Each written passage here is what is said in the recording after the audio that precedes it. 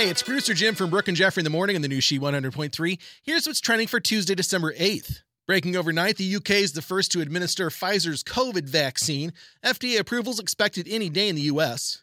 The first Amazon Fresh store in Illinois opens this week in Naperville. And just when you thought you've seen it all in 2020, Mario Lopez as Colonel Sanders in the 15-minute epic A Recipe for Seduction this Sunday at noon on Lifetime. KFC tweeted, "Some folks take their secrets to the grave. Colonel Sanders takes his to the deep fryer." One can only hope this prompts Samuel L. Jackson to don the Ronald McDonald outfit in The Life and Times of Grimace. That's what's trending for your Tuesday. Have a great day, and thanks for listening to the new She 100.3, the best variety of the 80s, 90s, 2K, and today.